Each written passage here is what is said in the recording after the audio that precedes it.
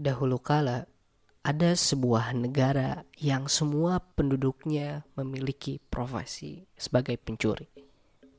Setiap malam, masing-masing penduduk pergi keluar rumah membawa sebentuk linggis dan sebuah lampu petromax, lalu merampok rumah tetangga mereka. Ketika mereka kembali ke rumah masing-masing di saat subuh, seraya menggotong hasil curian mereka akan menemukan bahwa rumah mereka sudah habis dirampok. Dengan begitu, semua orang hidup secara harmonis.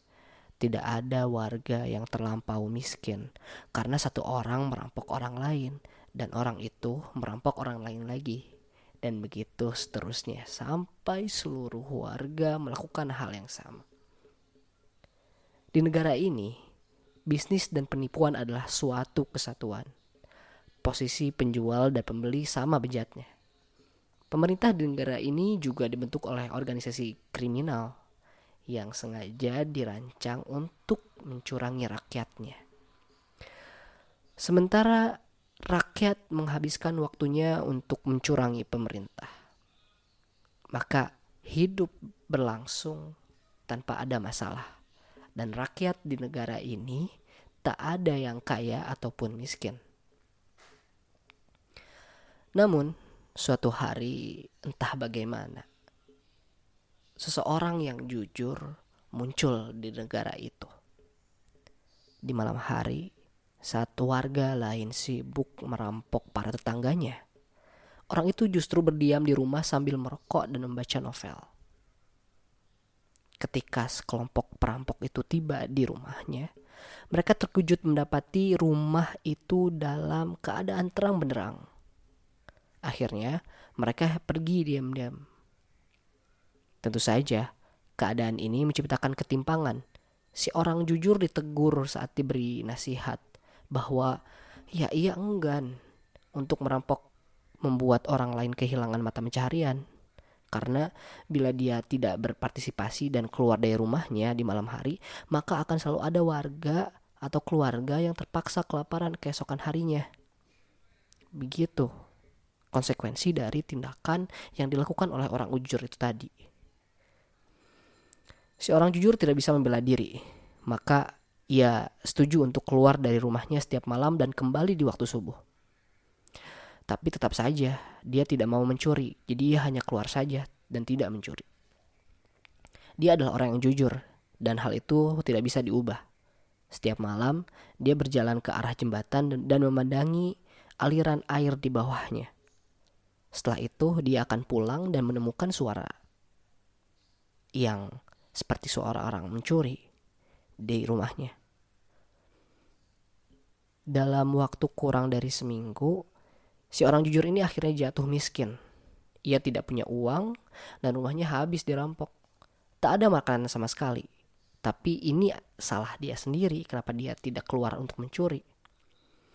Gara-gara dia ingin hidup jujur. Inilah sebabnya.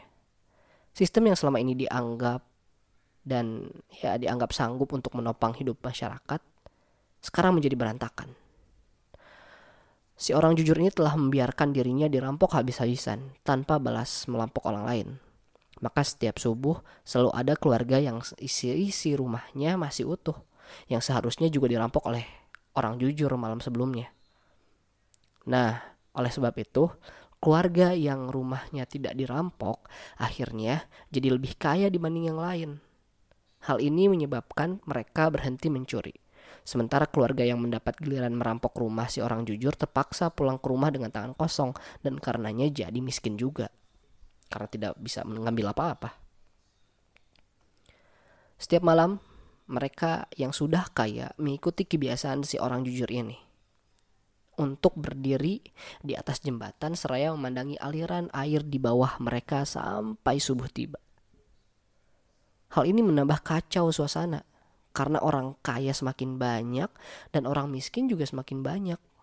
Hidup yang awalnya secara ekonomi itu secara merata sama, tapi kini ketimpangan itu terjadi. Sekarang para warga yang sudah kaya sadar bahwa jika mereka menghabiskan waktu di atas jembatan setiap malam, lama-lama mereka juga akan jatuh miskin. Lantas mereka berpikir, bagaimana kalau kita bayar orang-orang miskin agar mencuri untuk kita setiap malam? Mereka berpikir seperti itu. Maka dibuatlah kontrak kerja lengkap dengan persetujuan gaji dan bonus persenan. Tetap dengan tipuan ini itu dari kedua belah pihak. Mereka tetap memiliki mental pencuri. Hingga pada akhirnya yang kaya jadi semakin kaya dan yang miskin menjadi semakin miskin.